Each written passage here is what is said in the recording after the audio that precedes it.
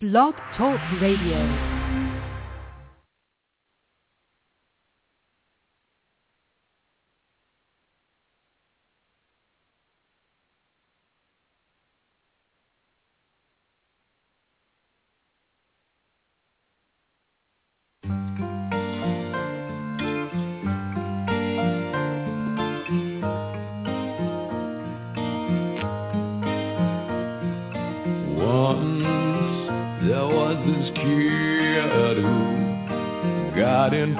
Accident and couldn't come to school, but when he finally came back, his hair had turned from black into bright white. He said that it was from when the cousin smashed his soul hard.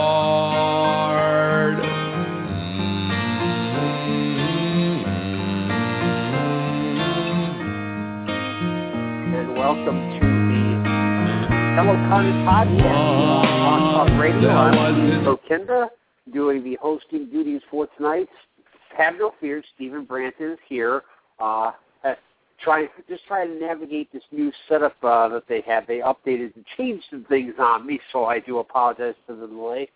Stephen, up there in Buffalo, how are you doing tonight?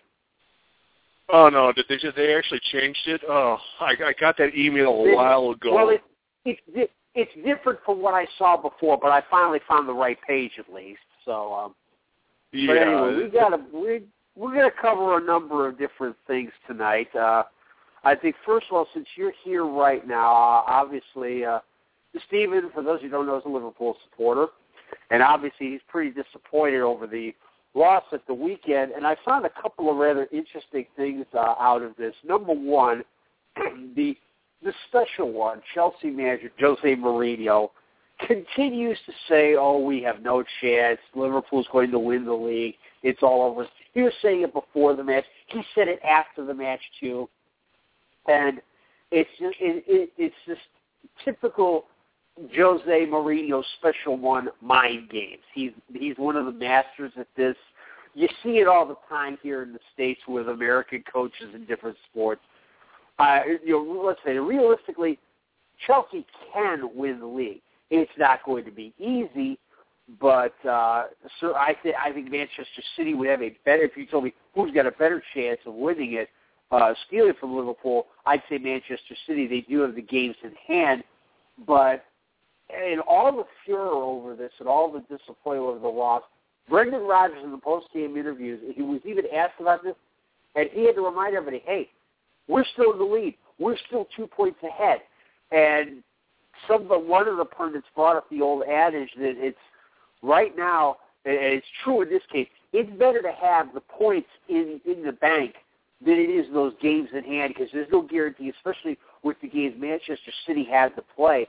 Certainly they have a tougher way to go, because assuming Liverpool win both their last 2 games, that forces Manchester City to win all 3.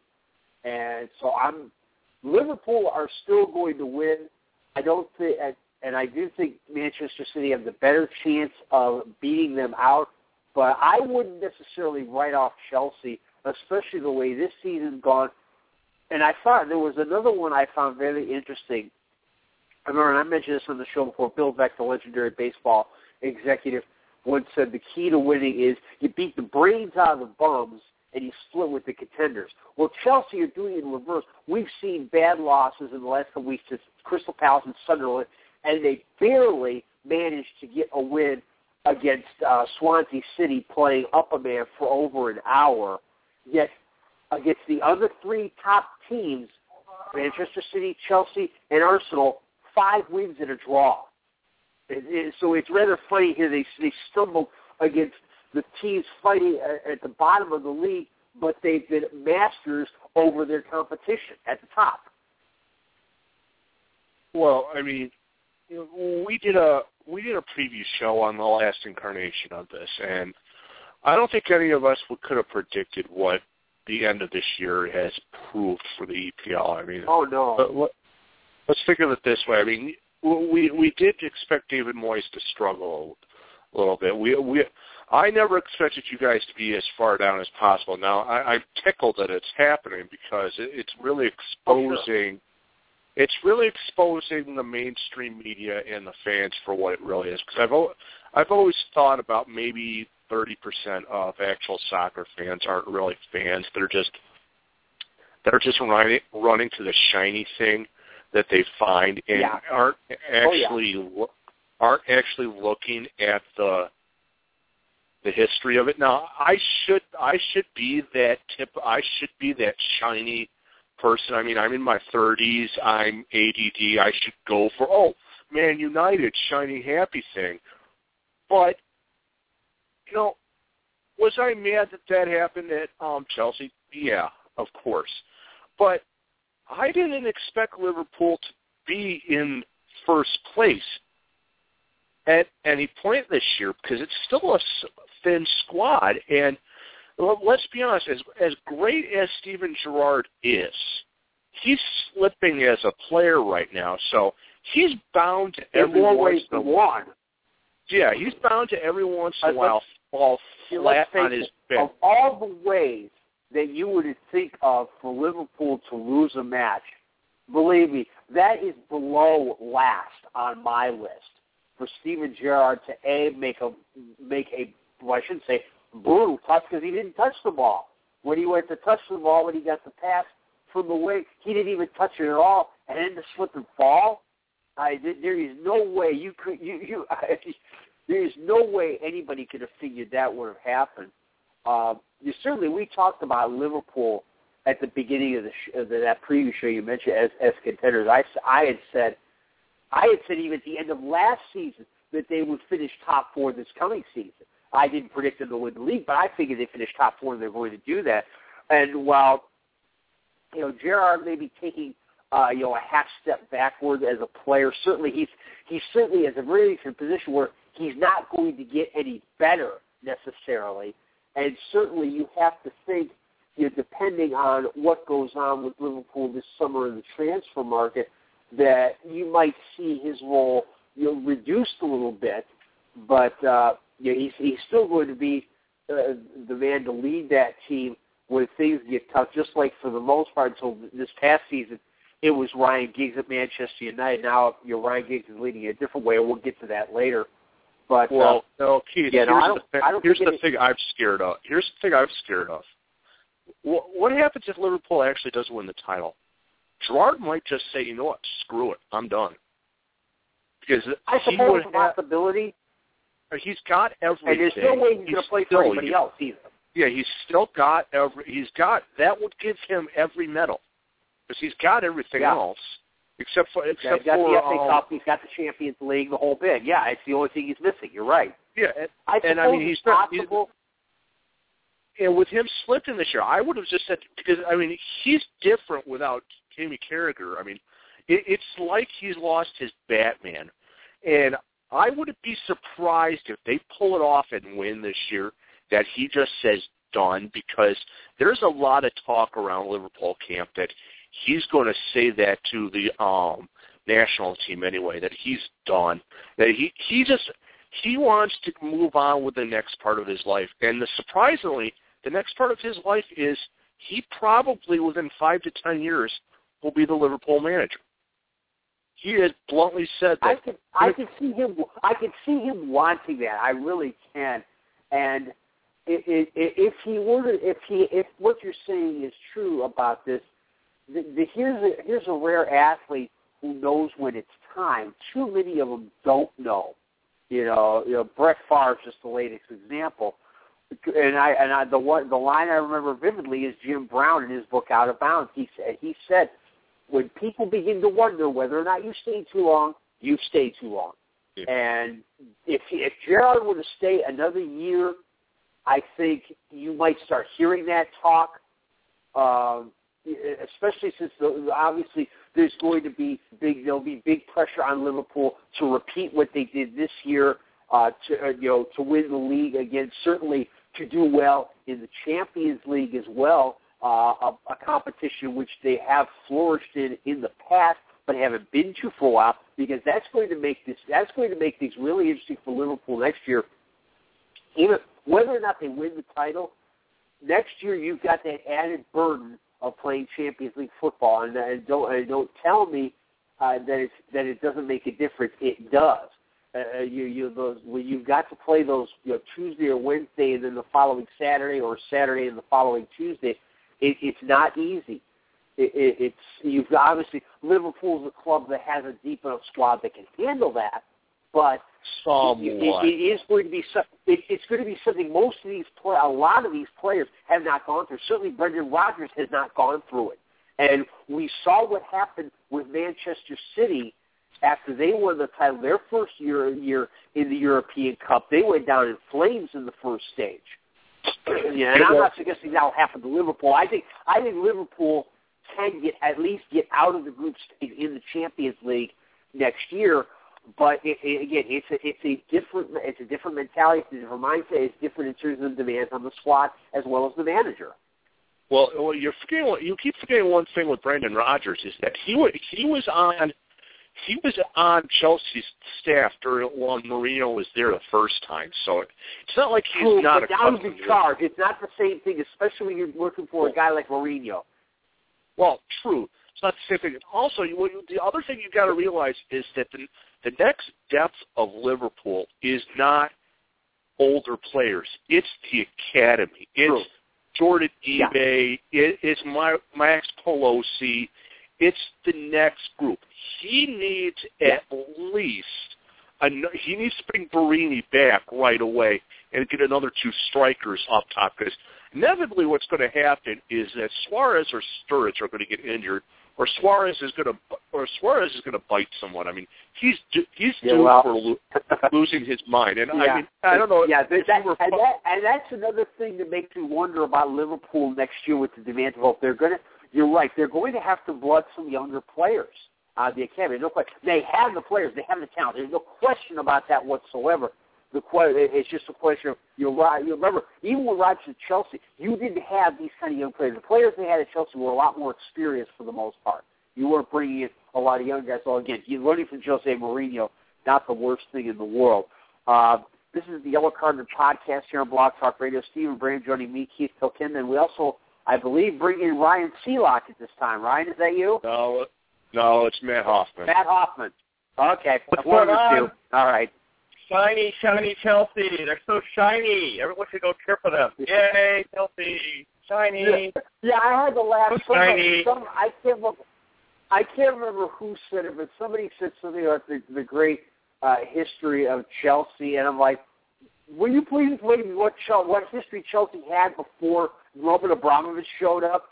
It wasn't exactly Manchester United-esque or Liverpool-esque by any stretch of the imagination. History started in 2003. Yeah, pretty much.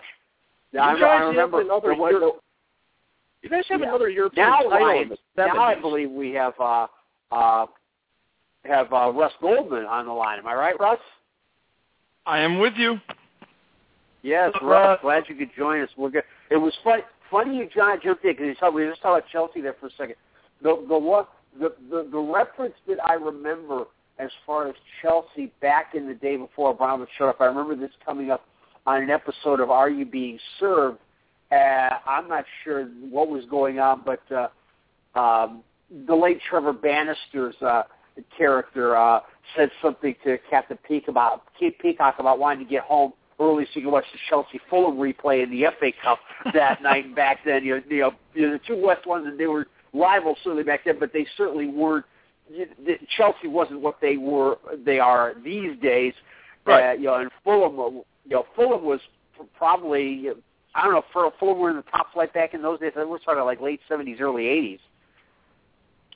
Yeah, no, listen, Fulham had their time, and and then obviously had their time when they were far down. But listen, just so you guys know, I'm not allowed to say the C word on any show, so I have to call them Miss Clinton, and that's what I'm going to call them from now on.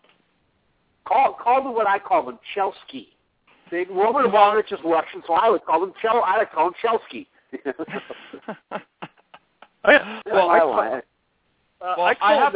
I have to be careful because Fulham supporters listen to every show that I'm on. So I I have a fine of £1 every time someone says that, says the C word. So I got to be careful. Okay, for those of you who are Fulham supporters listening, don't blame Russ. We're the ones who brought it up, not him. He didn't say it. Okay, rest assured, we will not force him to say it. Thank you. Blame Matt Hoffman. Blame Matt Hoffman completely on it. Now that you're all, I'm not going to blame Matt. I wanted to hit on this one because the racism issue has reared its ugly head once again on a couple of different fronts, and they're kind of tied together because we've all heard about the Los Angeles. Wait! You just went from blame Matt Hoffman to you went into racism. You're making that segue. No, that's the racism is not your fault, Matt. Trust me on this one. It's not your fault. It's just okay, all thank segue. you. I just wanted to thank you.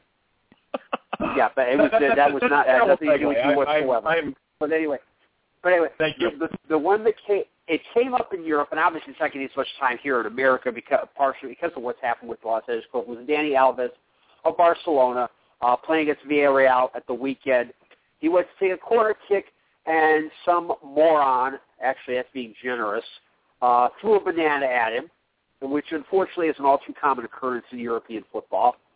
Now, Alves' initial reaction was rather humorous. He actually picked up the banana and took a bite from it before taking the corner, which I thought was rather interesting. But he did receive a lot of Twitter support.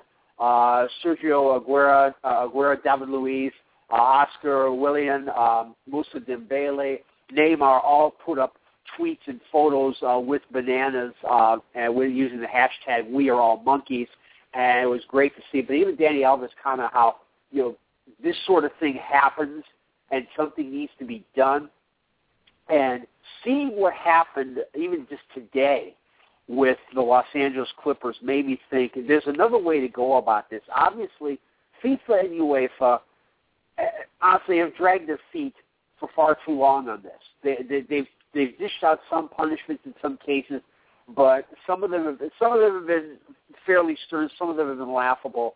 And what we saw yesterday going into today with the Los Angeles Clippers, we saw at least half a dozen, if not more, sponsors of the team pull out saying we're not supporting you guys anymore if this guy's going to continue on with the team. And I think that's where if fans especially want to see an end, I honestly believe, and maybe I might be naive in thinking this, I might be too idealistic in thinking this, but I would like to think that most fans don't like seeing this and want to see it stop.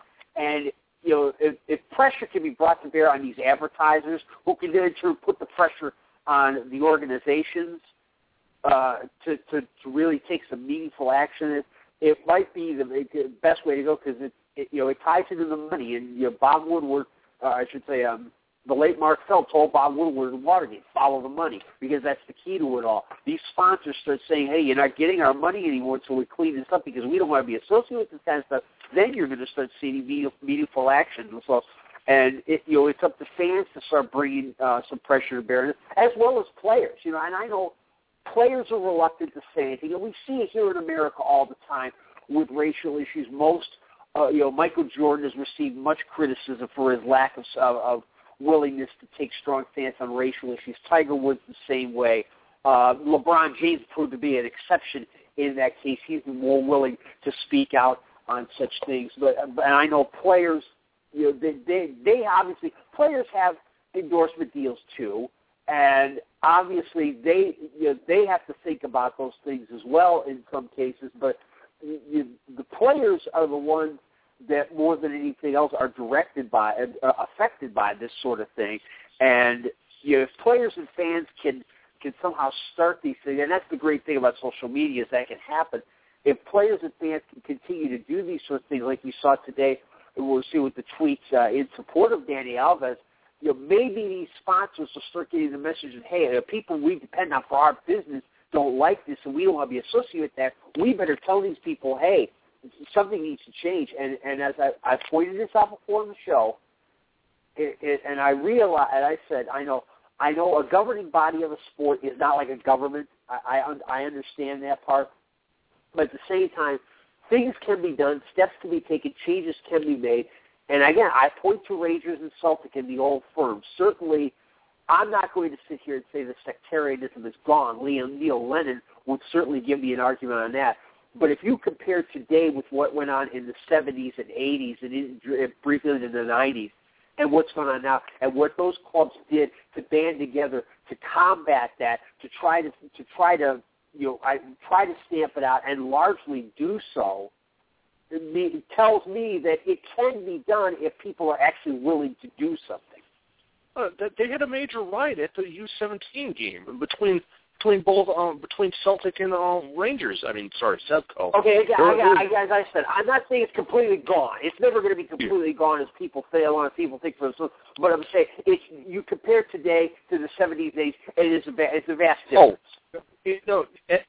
Soccer is different nowadays than it was. Well, heck, even 10 years ago. I mean, we could all agree on that. I mean, it's changed significantly. Now, I don't get the concept. Now, I haven't been to as many games as Russ and Matt and you have been, but I can't understand actually going to a game and outside of hating your other team, because I have complete irrational hatreds of teams, but going and hating the players. That is not in the same category.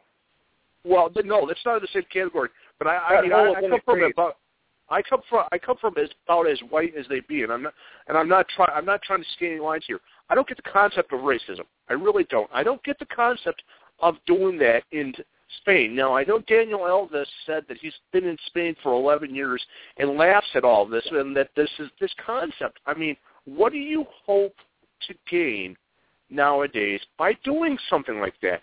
You're going to get banned and thrown in jail for that.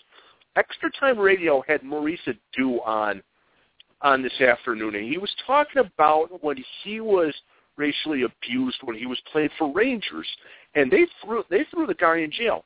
What do you gain by doing this? I mean, seriously, I mean, maybe I'm being my age and being naive on this, but I don't get the concept of going to a game and yelling anything in front of these players, or throwing anything, throwing nickels, or trying to prove that you're better. Because let's be honest, those players if you're trying to say you're better than those players on the field, I beg you to walk up to Lionel Messi. I mean, I know he can understand English. Walk up and say something like that to him. Now, he's not a confrontational person, but athletes are night and day better than us, that are us fans. And if you want to go to a game and just yell and scream and do this, and this is across all sports. I mean, I've been to probably 1,000 games over here in the States, basketball and football. And you hear this all the time. And I don't know, Matt, with you covering games, if you actually hear it at Chivas games. But I don't get this concept of actually going and yelling at the players or yelling at the other fans. I mean, pointless.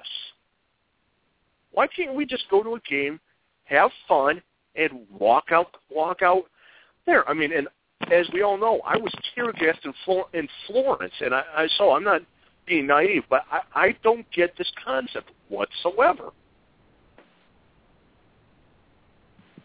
Yeah, I'm not one who gets it either. Again, I know I'm a different generation. I grew up, in the 70s, in a white neighborhood. I knew some black kids, once I got to like middle school and high school. I have some black friends. I have friends of other faiths. I have friends who are gay. I have friends of all kinds of political stripes and everything else you can think of. The difference, though, and this is another one we've talked about on the show before, the difference is in the stadium as opposed to some sort of public forum. People.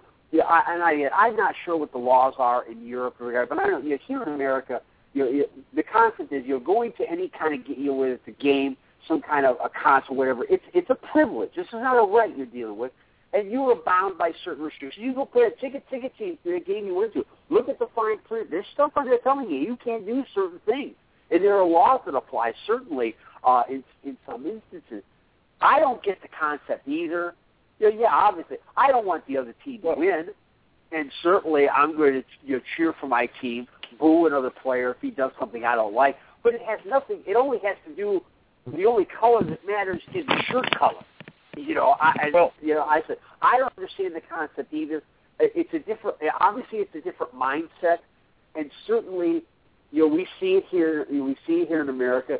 Europe, it's seen in Europe all the time, and I always have to tell people who think, that stuff doesn't happen in Europe. I have to remind them of things like this, that it does, and I'm with you, Steve. I don't understand it either. I can't think that way. I don't think that way. It is pointless, but some people. Again, you'd have to go into stuff that Freud went into and psychoanalyze people, and I'm not smart enough to do that. Why people do these sorts of things is beyond my level of comprehension. I just know as far as the games are concerned, it doesn't belong there. And okay, I think that let's talk about what we do know is. But let's just let's talk about the relegation battle here. Okay, I mean, can we agree that North is out? North is out. They're done, right? Stick a fork in them. They're gone. I mean, I'm not sure about that. They probably are. They probably are going down if they're not officially down. And then Cardiff. They're probably going down, right? Yeah, Cardiff most likely too, yes. Okay. Yeah, Newcastle are safe. Yeah, Newcastle are safe. And now they're playing Sunderland. Something interesting about that too. And Villa's in danger, and Fulham's in danger. So let's just say, for sake of argument, say Cardiff's out. They're done.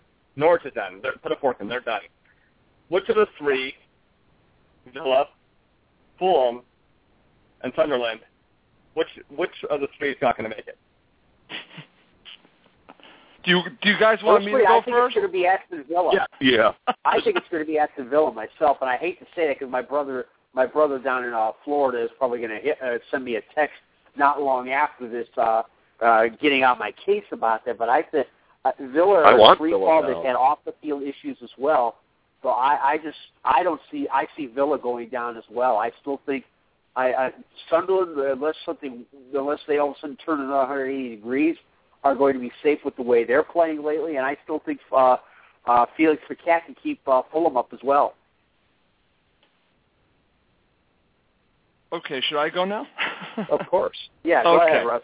All right. Well, listen, this is obviously a very difficult situation for me and for my club, Fulham, and I'm under no, listen, I understand where they are. I understand the situation at hand. Matt brought up two teams that I think it's going to be one or the other. Villa is still in it, Keith, and Villa could be. Yes, they are. Villa could be there because I don't think Villa might not win or might not get another point. So Villa is still involved. If you're asking me, yes. The odds are more that it's going to be between Fulham and Sunderland. And the way I see it working out, listen, Fulham need. In my book, they need to win both matches. They need to go to Stoke and win at Stoke. And the only thing that gives me a glimmer of hope that they can do it was, one, they're able to go to Aston Villa on the road, a place that they haven't won in I don't know how long. They're able to pull that off. They're going to go to Stoke. Stoke not having Robert Huth. Stoke not having Ryan Shawcross.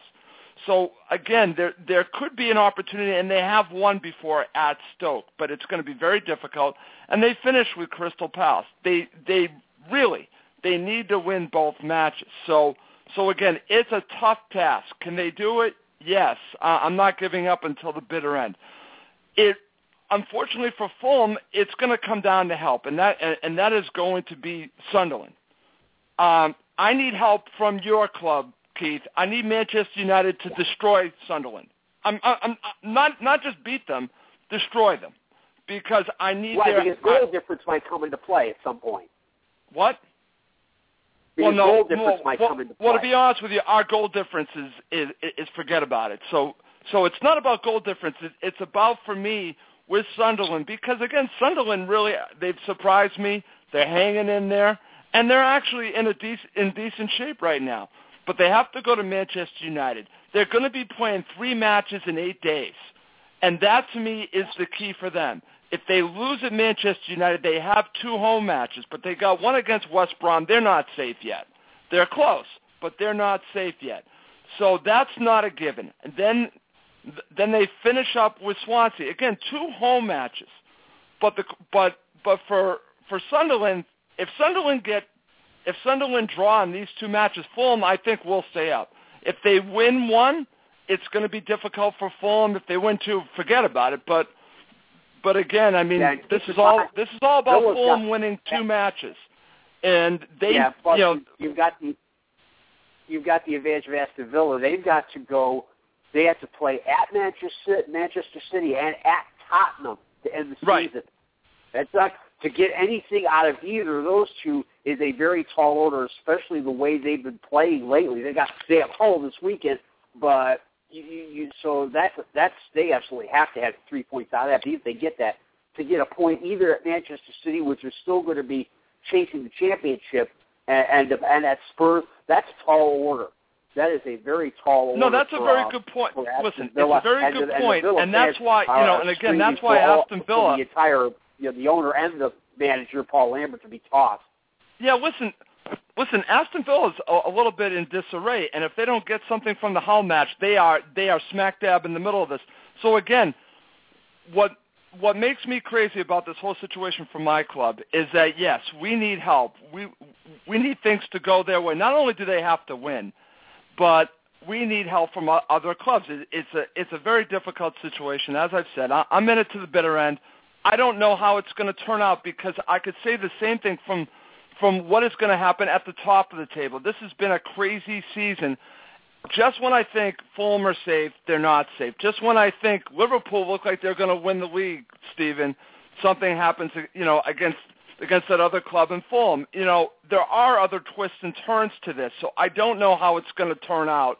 I don't know how Sunderland are going to respond once they play Manchester United. That will be a key match, and Fulham going down to Stoke. I think we'll find out a little bit more on Saturday where this thing all shakes out, and of course with Hull and Aston Villa. But yeah, I mean, listen, it's going down to the wire. For a neutral, it's got to be great, but for a fan of Fulham, it's terror. It really is. It's terror. Yeah. It's been I've had difficult shows to do. Fulham were up 2-0, guys. 2-0. Yeah. And they give up a freak goal, and then, of course, the second goal is coming right after that. And they end with a 2-2 draw. If they win that match, guys, I'm telling you, they're probably going to stay up. But they draw, and that changes the complexion again. And it's been a difficult season. That 2 points lost are huge. It's huge. Paul Lambert. Listen. It's huge. It's huge. And do I think Fulham are going to be, are going to stay in the league? I'm going to be honest with you. I don't know. I just hope that they do. That's because I feel it's going to come down to you. You just brought Aston Villa into it, but I still think it could be Sunderland and Fulham, and whoever wins will stay up. Well, that's Fulham are in free fall. There's off the field issues too. There's been talk about Randy Lerner possibly selling the team. Paul Lambert has come out and said this Saturday's game against Hull was a cup final in effect, and also it's a crazy situation at Villa. They literally have gone into free fall. Yeah, and they also the story in from John Percy of the Telegraph saying there's a lot of guys, including Christian Benteke and Gabriel Agbonlahor, facing pay cuts if they're relegated. This is something Villa started doing a few years ago, which is a fairly common practice around the Premier League. You drop down to Championship, players get pay cuts, just like players have clauses in their contracts saying, hey, if we get relegated, we can get the heck out of here. So there's a lot of off-the-field stuff going on that I think compounds what's been going on the field for Aston Villa, and that's what makes me think that they're the third team that's going down. Well, Benteke would be real fun at Liverpool, to be brutally honest. It would be real fun. I would take him as a third real quick, because Liverpool needs a third and fourth striker in the worst way. I personally hope, and maybe I'm being just naive, I want Aston Villa to go down, because I heard those rumblings that they are the they are the chosen team of the crown, and you know where I'm going on that one, Keith. Oh, yeah, that's true. So, yeah, you know where I'm going on that. No, I understand where you're going. Yeah, because we're not racist. We're not racist. No, that's not it. I will explain that to you, man, off of here, because I don't want to poke Keith too much. I got a question on Fulham for you, Russ. Sure, Steve. Why did it take this long for McGath to come in? That's the thing that's never got to. Why wasn't he? You want me to explain? You want me to explain how this whole thing happened? Why wasn't he appointed when Yole was fired? Because he should have been. McGath is a hell of a manager, and he gets the end of the year. I mean, yeah. Well, listen. What part of what happened is again, when you're a new owner, you are going to learn, and I'm telling you that Shah Khan has learned a great deal about being an owner. Guys, I got to drop off for just 2 seconds. I'll be right back. Sure. Sorry. Speaking of managers, Sunderland has scored 8 goals. Yeah. 2 against Manchester City, 2 against Chelsea, and 4 against Cardiff City. So going by form alone, you think Sunderland's going to do all right. I mean, they're playing Man United. Yeah, whatever they're playing West Brom. They're playing Swansea City. All teams that not necessarily say they don't have integrity, but nothing really to play for. They're not going to Europe, so they're also not getting relegated. Yeah, whatever they've been serving at the training, whatever they've been serving at Sunderland for breakfast these last couple of weeks, I need to buy it because it's been something to see. Speaking of managers, I found this one rather interesting from Sky Sports.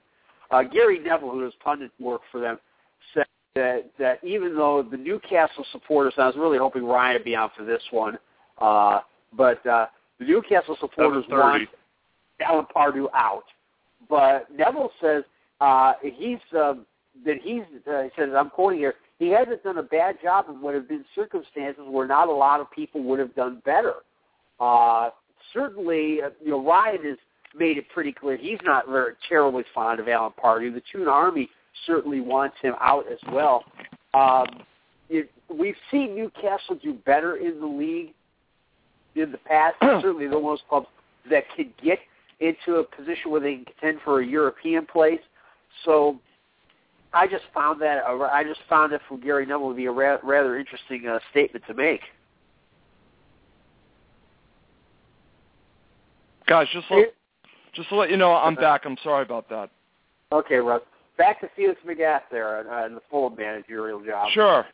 Well, like I was saying again, Felix Magath came in obviously very late into the season, and one thing going on is that Fulham are dealing with a new owner who's learning the league and being advised, and they brought in Rennie Mouwenstein, like Keith.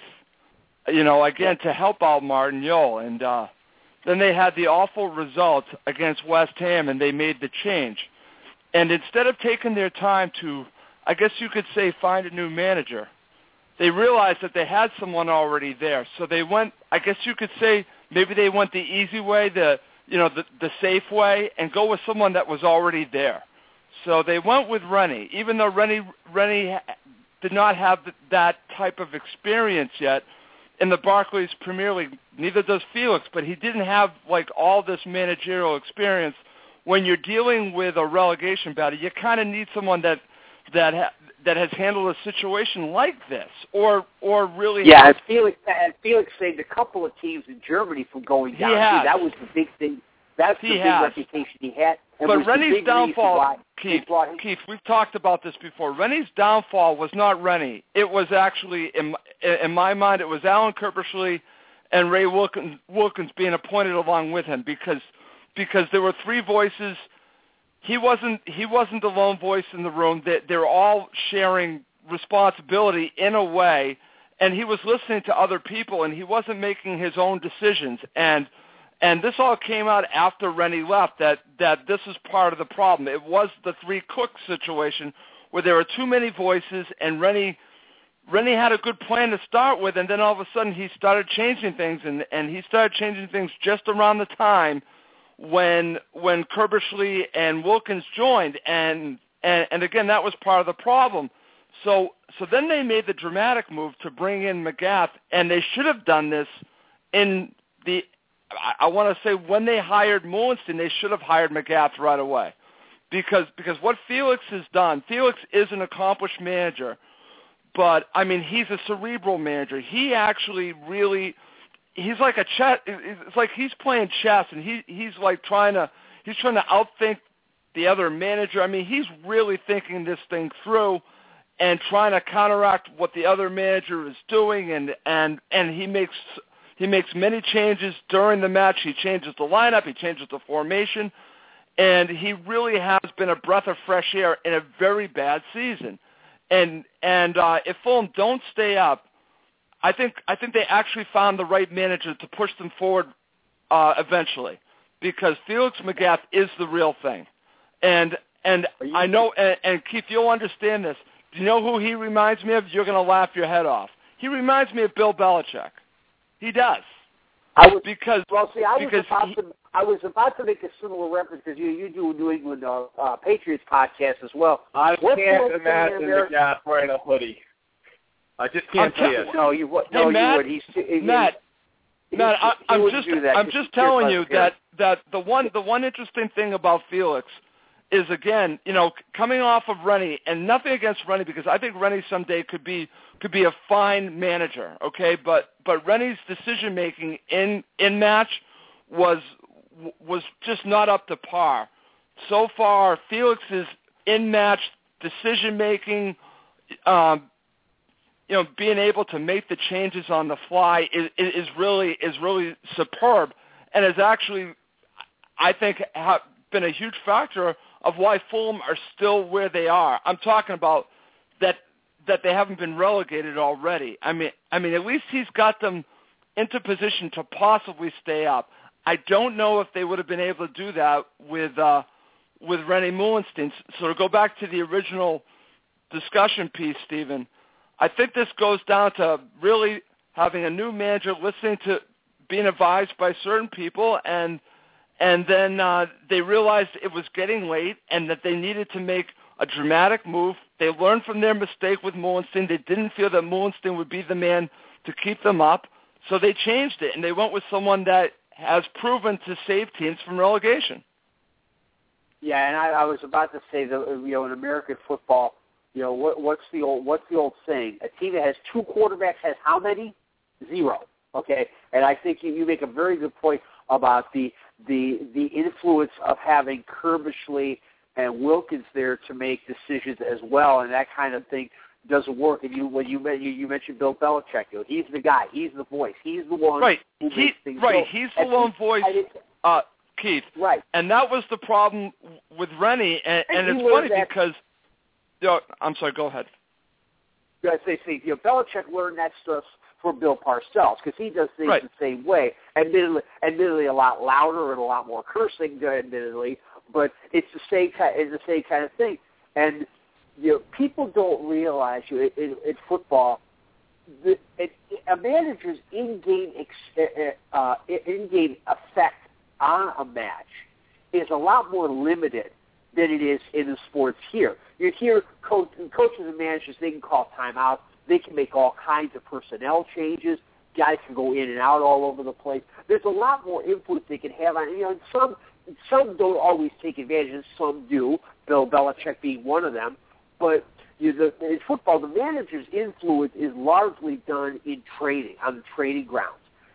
He's only got 3 substitutions, obviously. Right. He can call for guys to change a formation or move to a different position or whatever. But the play, it's hard to do that because he's got to yell 20, 30 yards across, or he's got to relay through a couple of guys. It's very, very difficult for a manager to make in-game adjustments in football, and you point out, Russ, this is what Felix McGath does. And that's exactly what he does. He understands better than most how, and this is a quality. How many times did we see Sir Alex Ferguson make these kinds of changes in terms of substitution? Your perfect example, the 1999 European Cup final. With Solskjaer getting the winning goal, the two substitutes, Solskjaer getting the goals that won them the cup. It's hard to do. It is very hard for a manager to influence a match during the match. It has to be, a lot of his work has to be done in training.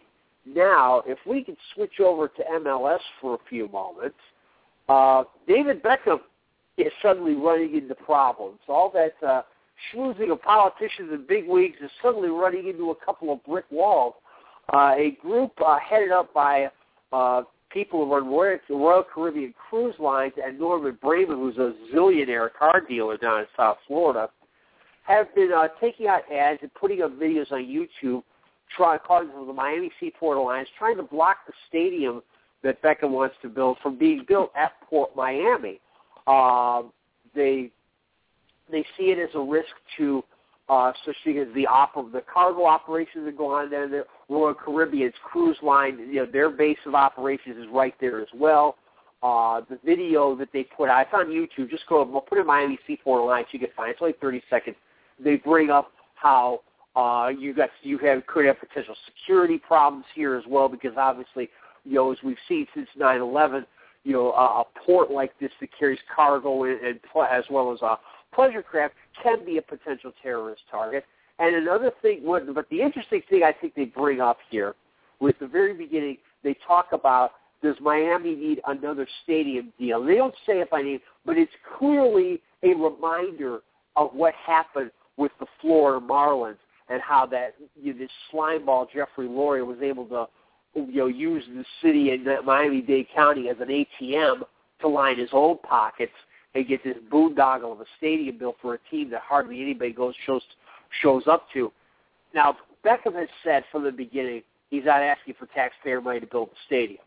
We'll see if he holds to that, but it's clear, and even Beckham and Don Garber have said it's only one of the options they're looking at. But this is... Beckham have enough money behind him to do that? Enough money behind him to finance a stadium? Well, that's what he's saying. Again, all I know is what he said at the press conference is we're not going to ask for money to build the stadium. Apparently, Marcelo Clare, I believe he's Venezuelan. I guess he has the money. Hopefully he does, and hopefully they don't ask for taxpayer money. But as I've said before in the show, forget about Clare or anybody else who might be involved in this. David Beckham is the face of this.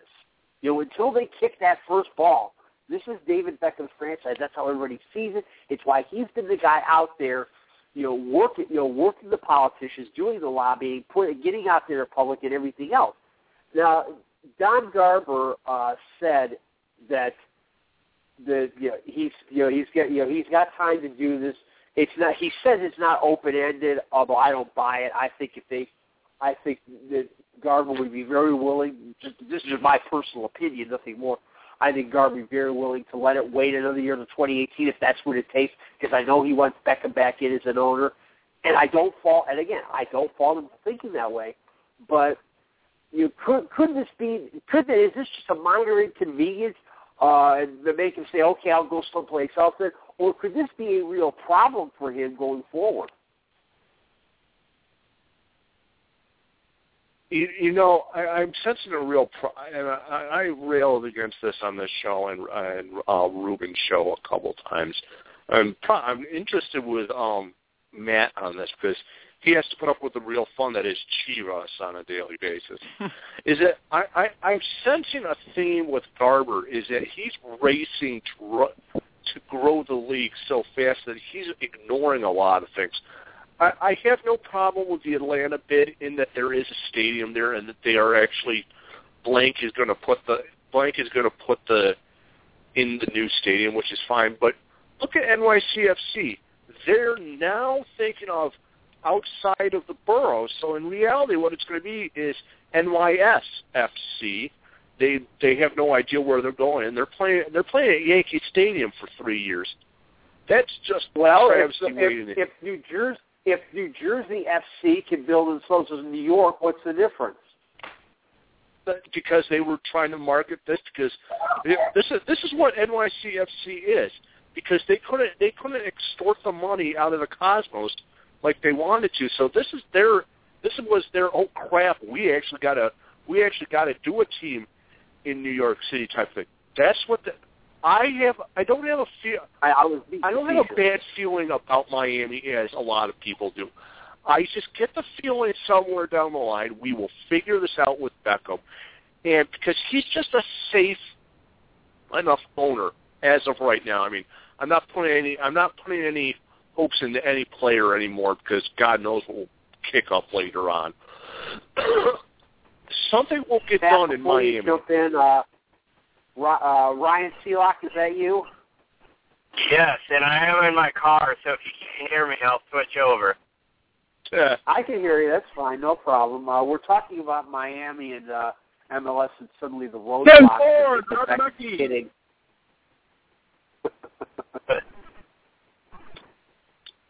So we're talking about some of the roadblocks that are potentially being thrown up in Beckham's plan to build his stadium at Port Miami.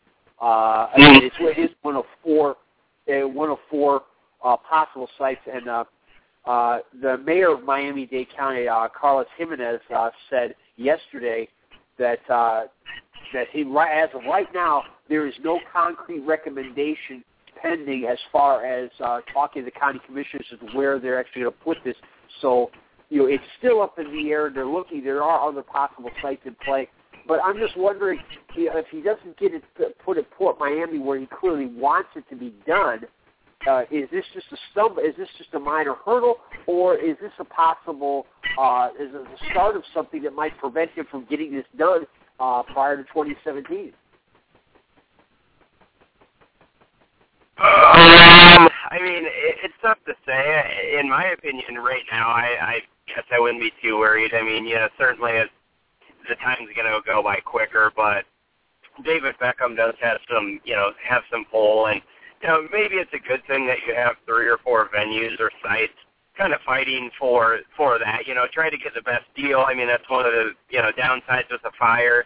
One of the big things that we can't really get around or out from under from is where the stadium's located. So in the end, I think it could be a good thing. I mean, if he gets a good deal on the table, he can shop it around and say, well, hey, if you really want me here, you're going to have to beat this. Now, granted, if we're at this time next year, it's still an impasse. I think it's going to be a major issue just because by the time you get all the zoning and construction done, I mean, that takes a while. You have to make sure you do it right. You don't want to slide into it backwards and then take the first half of the season or the first full season just ironing the kinks out. So I don't think there's an alarm yet, but, if something's not concrete going into the winter, I would definitely worry if I was him.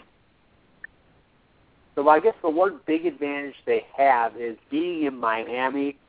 They have a greater window as far as construction time. It's not like somewhere up here in the north where you can't do a whole lot of building in the wintertime. I honestly think, and I mentioned this previously, I really think if they have to play a year at Dolphin Stadium or Florida International University, which are a couple of places that have been talked about previously as temporary homes, I don't think that'll be an issue for MLS. I really don't. Even 2 years, I think. I think Don Garber is willing to do whatever has to be done to make sure David Beckham is an owner and in MLS and part of MLS. And again, I don't fault him for it. I do the same thing. I just wonder about this snowballing. Now, as far as Atlanta is concerned, now I know they've got the stadium deal in place. They're going to build it. The Falcons are going to move into this place in 2017. I know that seems absurd to get out of the stadium. It's only 25 years old. At least will be by then. But that's another discussion altogether. But I just personally, you're dealing with another situation of a team having to plan a rug, a football rug, not a soccer rug, mind you. And I was hoping I'd get Russ in on this one, but because my honest fear, and I'm sure Arthur Blank would, if he was sitting right here, would tell me, no, it's not true. But my honest fear is this club could become New England Revolution South. And you've got an owner he's got him in his own stadium. He doesn't have to build his own place. He's got the football team to bring all the money and not really care about what the soccer team does. That's just my purely personal opinion, nothing more. Yeah, I mean, that definitely could happen. It's obviously I'm not a Revs fan, being a Fire fan.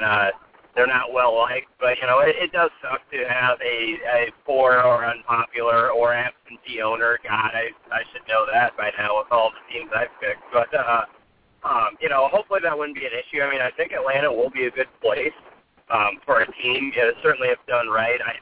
I'll admit I don't know much about Arthur Blank outside of football. If he takes interest anywhere near what he does with the Falcons, I think it'll be good, but I think that's going to be a risk you're going to take a lot of the time because, most of the owners, obviously in MLS, it doesn't require as much of a financial commitment as MLB or NFL, NHL, whatever, NBA.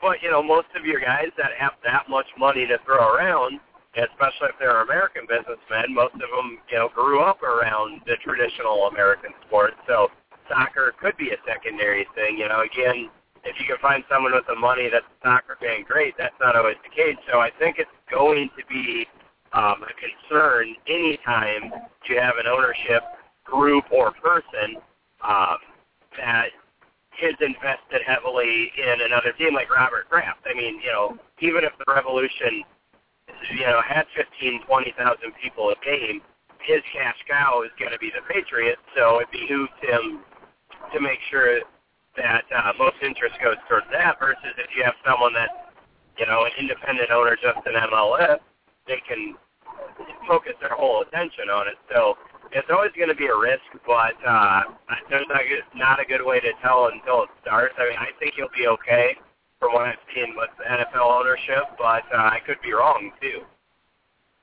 Yeah, I agree with you on the mark. Atlanta is, the soccer is growing in Atlanta. The Silverbacks have got a following down there. I'm not terribly concerned about the market necessarily. It's just, Atlanta as a city, though, the tag that was applied to it was back in the late 70s, early 80s, Losersville, USA, because he has been successful. And if you take away that amazing 14-year run of the Atlanta Braves in the 1990s and 2000s, the teams have not done all that well. So the Atlanta Hawks have never even gotten to the NBA Finals. The Falcons have been to one Super Bowl. We've seen two NHL teams leave. Although the second one, Super Bowl. That was the worst Super Bowl ever. I just want to say that was the worst Super Bowl ever. Terrible Super Bowl.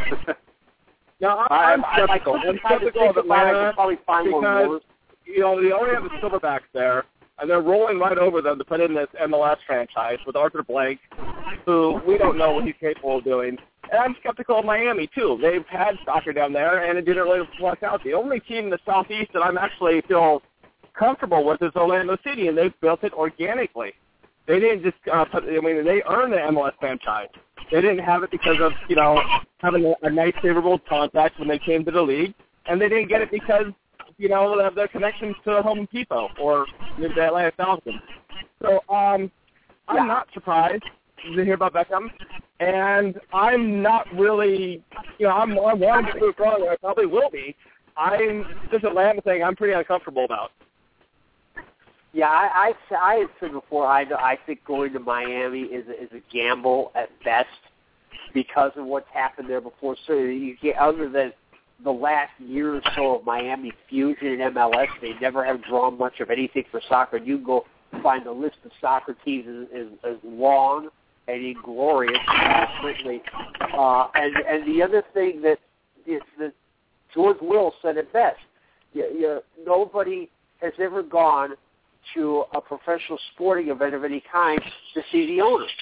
The people in the stands, wherever they end up playing, they're not going to be looking up at the owner's box for David Beckham. They're going to be looking at the field and what's out there. And it's an iffy proposition. I certainly agree with you there, Matt, that Orlando is much more deserving. And I had said before, if you had forced me to make a choice between Atlanta or Miami, I'd choose Atlanta. So I think the market, as far as the marketplace is concerned, they have a better chance. I do hope that Mr. Blank does take it seriously because I think it could work well. The thing is, as far as the stadium thing is an issue for me. But it's the same situation with Robert Kraft. I own the place. I already have it here. There's no incentive to build a soccer-specific stadium, and that's the price you pay when you bring in an NFL owner. And I know a couple people brought this up on Facebook down in Cincinnati about how one of the things, and this was, I believe this is true in Cleveland as well, that those stadiums were built with a field big enough for soccer. Certainly Cleveland has hosted a couple of U.S. national team matches recently in the new Cleveland Brown Stadium. And looking at from what I've seen of Paul Brown Stadium, they became hosting it as well. Of course, the difference there is as long as Columbus is in MLS, there's no way Cleveland or Cincinnati is getting a team. But that's the thing. Obviously, an NFL owner has the money. There's no question about that. But that's the risk you're taking, though. If they decide to go the route that Mr. Kraft, Mr. Blanket, so Mr. Allen did up in Seattle, say, hey, I already have a stadium. Why should I build another one? It's now admittedly Seattle is different. They can fill that place, and they do on a regular basis. That's not the issue there. Obviously the issue for the players is the playing surface, which, as we've talked about before, the artificial turf for football is not the same as artificial turf that's put down for soccer, or certainly not the same as some of the hybrid surfaces that are used in Great Britain and even across Europe, which FIFA has approved for use, where it's it's used mostly in places where they have a rugby club there as well. I believe Hull City is one of those things where there's some synthetic fibers, but it's still mostly natural grass, and the synthetic fibers are more like the natural grass blades in terms of being longer as opposed to American football's the infield artificial turf, which is shorter for a real short grass field, because speed being the emphasis there, because you don't have to deal with the ball bouncing as much. So that's but again, the risk. I point to my experience when I was working indoor soccer in the mid-'90s. You had a summertime league called the Continental Indoor Soccer League, with NBA and NHL teams running these summertime indoor soccer leagues, and most of them really didn't care that much. Interns were used, for front office staffing, for game day staffing, things of that nature. Tickets were given away free to people who had season tickets to the NBA or the NHL club. It just wasn't probably the best thing that came out of that was Andrew Shue making his professional debut with LA United in that league prior to going and joining LA Galaxy for a couple of years. Switching over, continuing MLS on a little bit more humorous note, in one was this guy ties in with the food story with Dani Alves earlier. I don't know if you saw this one, but Dominic Oduro of Columbus Crew, who's known for doing all kinds of funny things with his hair. He had he put a black star on the side of his head one time representing the Ghanaian flag. He's a native of Ghana. He had a pink ribbon hair cut on the side of his head last October for as part of the MLS Blue Breast Cancer campaign. He's put rainbow colors in a mohawk and things like that. But he did something that I'm waiting to see this catch on in other sports. He actually had his hair cut and painted to look like a pizza on the side of his head. And he's got a sponsorship deal with a pizza chain that sponsors the Crew as well. In fact, last year, after scoring a goal, he went to a quarter flag, and one of those employees was there waiting with him with a pizza, which he took a bite out of, and then had the rest of the pizza passed along to the rest of the crowd. I don't know if you saw that or not, but I see this as something that might be the next step in terms of advertising and marketing. Certainly, if you listen to a NASCAR driver interviewed, and he or an IndyCar driver with May coming up here very soon, it isn't long before they start dropping sponsor names. And I just have to. I've often wondered, when are we going to see team sport athletes doing this sort of thing? And maybe this is step one. Now, maybe I'm paranoid. I don't know. Maybe this is step one in that sort of marketing. Certainly, it's something that obviously you can't put commercials in a soccer game, of course. So this could be another way to put to backdoor commercial into a soccer game. I mean, for me, I should say, Oduro playing in Chicago, he was also kind of known for missing sitters too. So in terms of that, the thing with most sports, you have jerseys, which already have sponsors. I mean, yeah, he painted his hair. I personally don't have a problem with it. Yeah, I got a chuckle. I wouldn't have done it. I think a lot of athletes wouldn't. But I think we'll see it more and more. I mean, if you have ever watched boxing, I've seen a few athletes. Yes. You think like the temporary ink, like a henna tattoo, where they'll actually, tattoo that will come off, sponsors on their body because they don't have a shirt. It's easier. So, I can see athletes doing that. Some people have crazy hairstyles. Like I said, I wouldn't personally do it myself. I don't have a big problem with it. I mean, especially in MLS where even guys, like Mike McGee, for the Fire, of course, making a few $100,000 a year, granted, I would take that in a heartbeat, but, compared to an A-Rod or whoever, making 10, 20, 30 million, it's a way to get extra income. And, especially for the guys making, what we make, 30, 40, 50,000 a year, I don't have a problem with it. I mean, I can see, obviously, tobacco is not going to happen, but, once in a while people have had issues, if they put liquor on there, which personally I don't have a problem with either, but I could see issues with maybe some of the content or, with Newcastle, Wonga, they're kind of a loan shark company, which that's a whole another issue. I don't have a problem with that either. So I foresee that being more of an issue as what someone's going to put on there that might be offensive versus actually doing it. I don't have a problem with it. Well, it's funny you mentioned with Newcastle, one that cropped up. I can't remember off the top of my head who it was, but one of the players prior to the season, before when that deal was introduced, voiced his concern over that, saying he didn't feel 100% comfortable in doing that sort of thing. It's just, in this case, like I said, I just see it as being, another step that really hasn't been explored yet. And, as I mentioned, you hear, race car drivers drop their sponsor names in all the time, and like I said, I just wonder why you haven't seen that with the team sports when they do the interviews. Because certainly, it's not like it does. I mean, you go, you go to the press conferences. There's advertising banners behind these guys. I know in UEFA they have some of these banners actually move. Russ, I know, is familiar with this year. The Patriots, for their press conference post game, they actually have it's like an electronic board, and the sponsors change as Bill Belichick and Tom Brady spent 5 minutes saying absolutely nothing. So it's something for soccer. It's something I'm sure going to be looked at. Because again, you don't have the commercials, and that's the big difference. And it's something I've pointed out before in terms of TV revenue. Soccer can't have the TV revenue of the other sports because you don't have the commercial time. And as I said, even John Hamm and Christina Hendricks from the show Mad Men could probably tell you that 30-second commercial where the viewer can see nothing but the commercial has more impact than anything else.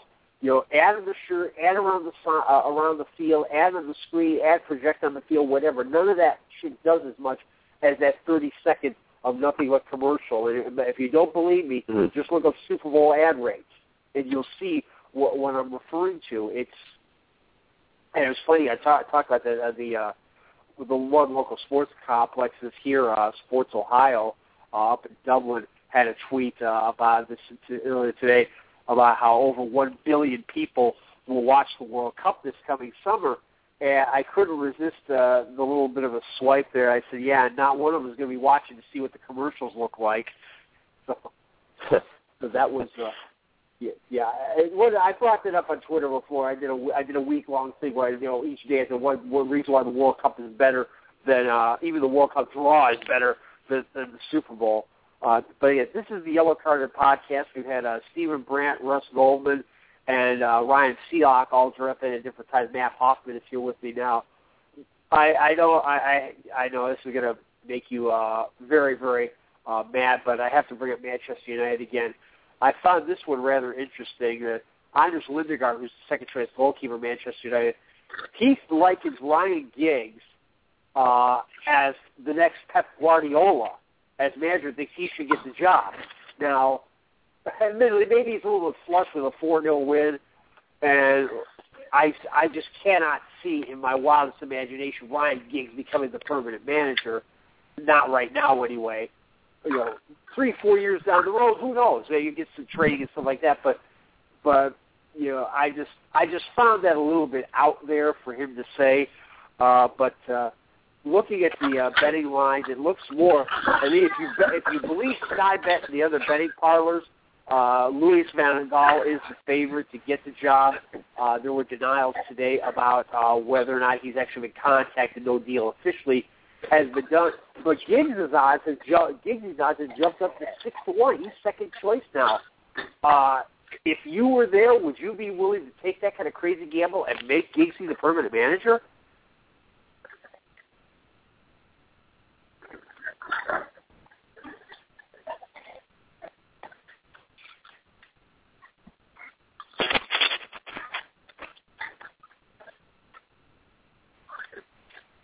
Matt, did I lose you for a minute there?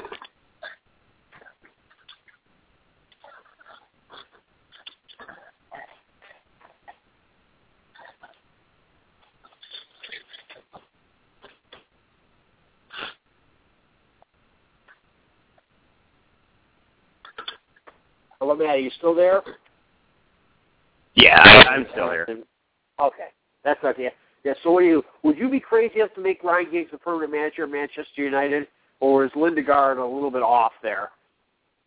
I mean, for me, obviously I know of him as a player. I say, see how he does. And granted, it's limited sample size. It's, just a few games. But, there's got to be enough people around the club, scouts, whatnot, just get some input from them. I mean, if he seems to be, good at if he seems like he'll be good developing the younger players, or if other players are going to respect him, which I think they would. He's one of the higher renowned, players. I think they would respect him as a manager. But I've heard whisperings. Some of the senior players didn't respect David Moyes like they did Sir Alex, obviously. So. Right. Give him a few games and see. Maybe do an incentive deal.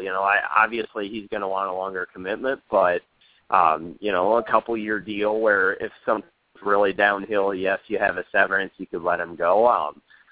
I don't see them doing that just because of what just happened. Obviously they wouldn't need to consider this if Moyes had a better track record, but I think they're probably going to be a little bit gun-shy and hire who they think the fans are going to want to try to appease, this failure of a season. But I don't see it happening, but certainly if he, shows signs that he can handle it, I think they should consider it. You never know when that guy you think, look at Sir Alex, they got him.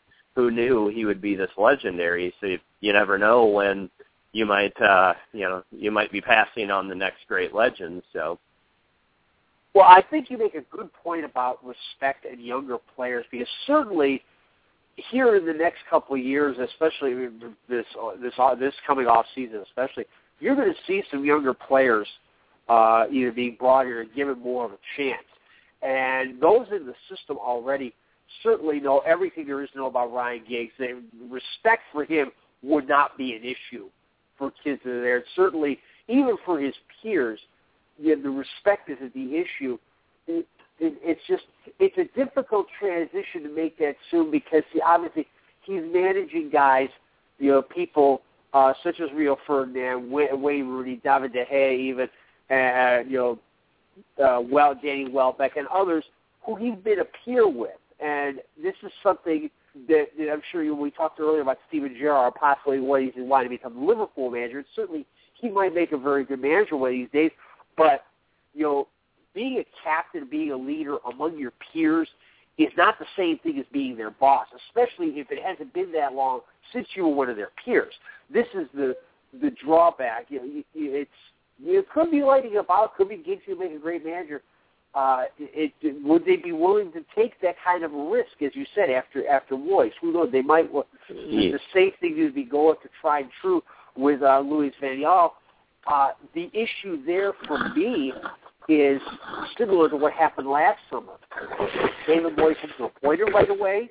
He lost a lot of time in the summer transfer window. Same thing's going to happen with Van Yaal. He's coaching Holland through the World Cup, and I would say I do not see Holland going out in the first phase. It just isn't going to happen. So you figure he's tied up with Holland till at least early July, maybe longer. That limits his time in the transfer window, obviously. It limits time for what he can do as far as looking for people is concerned. So that's my only concern that I have with him. It's Jurgen Klopp has said repeatedly he's not taking the job, although Sky Bet is still listing him as 33-1, tied for fourth choice with Jose Mourinho, believe it or not. And Pep Guardiola just added Carlo Ancelotti at 18 was the third choice. He has said he's not interested either. So barring something crazy, you can write off Klopp and Ancelotti. I think Van Yaal's probably going to get it. But it's something we talked about before the show, that we don't, as much as Sir Alex is leaving, as difficult as that was for the club, David Gill's departure obviously had just as much of an impact. And it was, I brought this up last week, that somebody written on Sky Sports likening him to a general manager here in North American sports. And really, in a lot of respects, that's what he was. And the fact that he understood, what Sir Alex wanted to do, what Sir Alex wanted from a player, and was able to do the deals to get those kind of players cannot be, and now is really being appreciated in a way that wasn't during their time working together. And so the question becomes now for Van Yaal, can he be the guy who can bring in the players as well as put together the team that is needed to go out there and compete? Of course, the advantage he's going to have is he won't have to worry about European football this year for the first time in a long time, 20 years.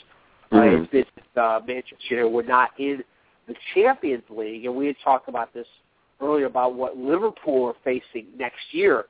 And it's funny, you look at Manchester and Liverpool, since really, even going back to World War II, you've never had any extended period of time where the two teams were roughly even.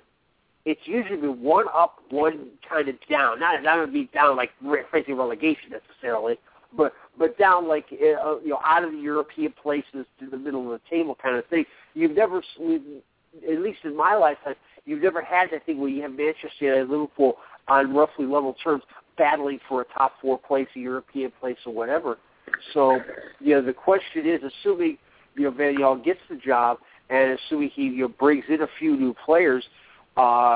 Do we look at this year as maybe a one-year aberration, a one-year failed experiment, or could this be the start of a drop-off where we do see them take 5 to 10 years to get back up to a point where they can contend for European place again?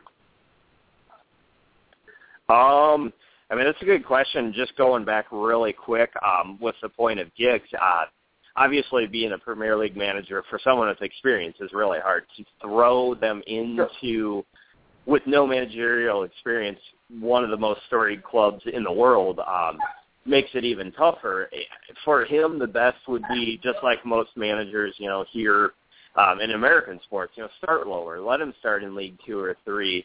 Get some, even if he's played for 20 years, like as you said, it's completely different to step across the touchline, put on the suit, and not play anymore, and be as effective. So, I would think the best way would let him start lower and work his way up, gain some respect that way.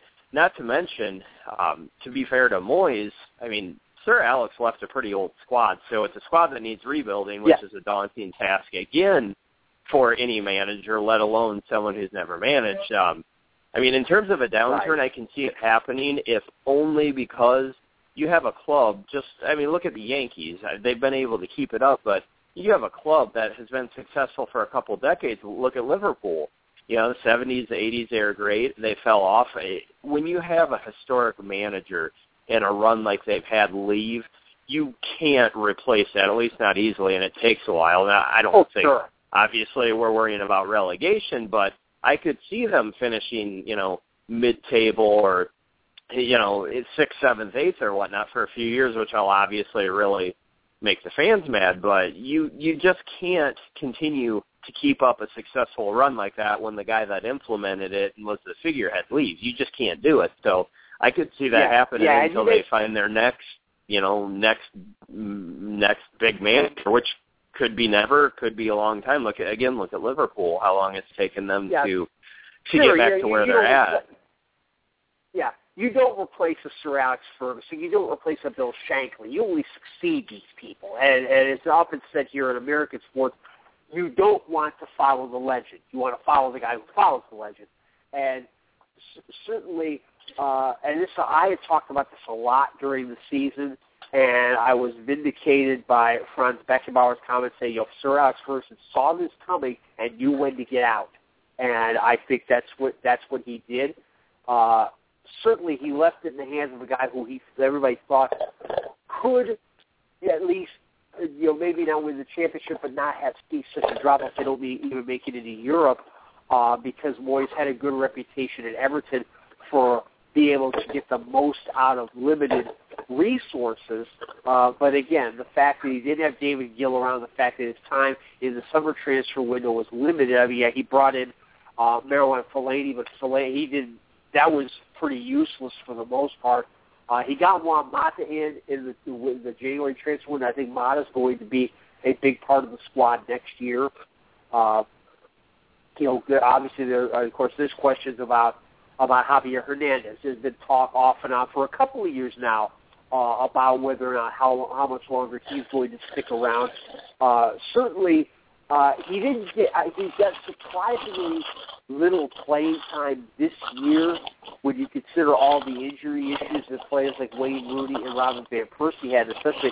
But he's never been one to rock the boat. He's never complained about not playing, and when he's gone out there, he's delivered the goods.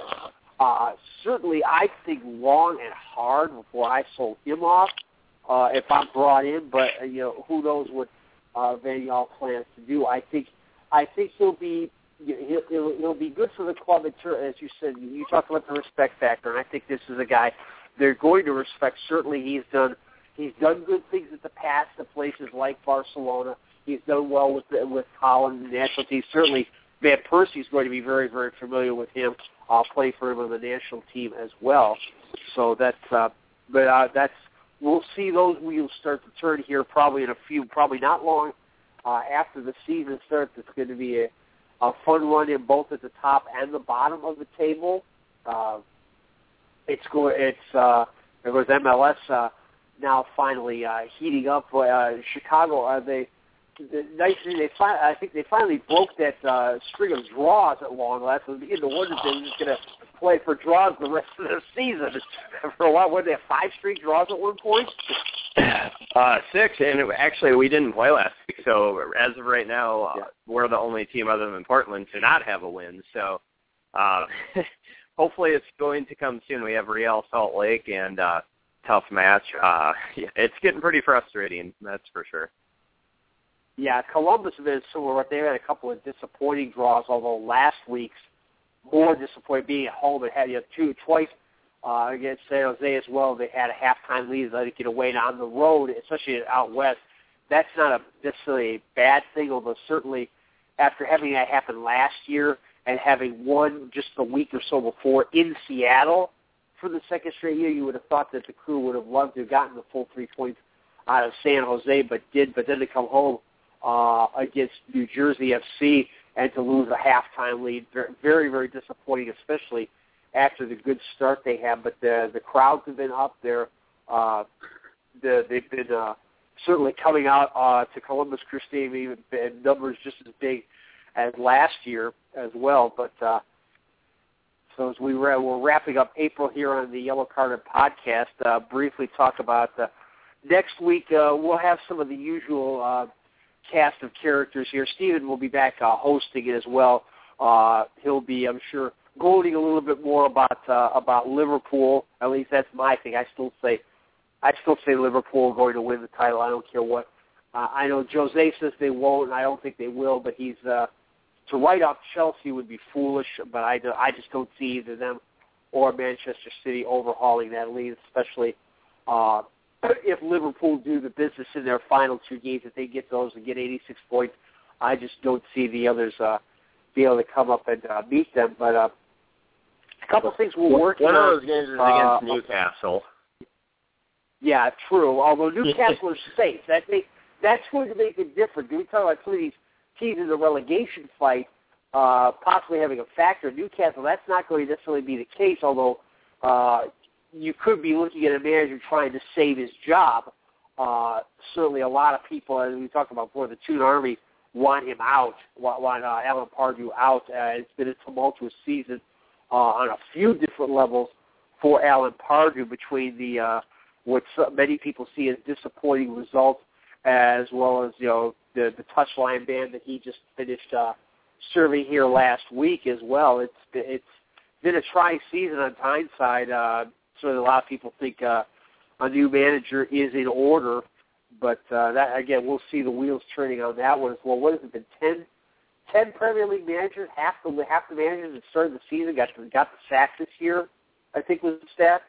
But it's been a crazy season. I know the Professional Managers Association talked about it as well. I think in the last, somebody said, I think it was Effa Koku was talking about it on one of the Premier League matches. Something I think the average tenure now for a Premier League manager is about 11 months. That's not quite a year.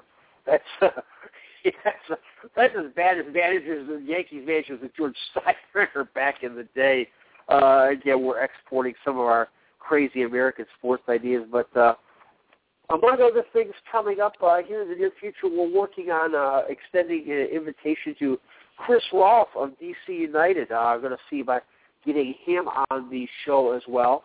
Next week, going to take an interesting twist, going to move down the ladder a little bit here to the National Premier Soccer League. It's a rather unique story, a rather unique team starting this year. Upward Stars down in Spartanburg, South Carolina, playing their first season. They're going to be in the South region, in the South Atlantic Conference with Myrtle Beach, FC Carolina, the Carolina Railhawks, U23 club, and Gate City FC.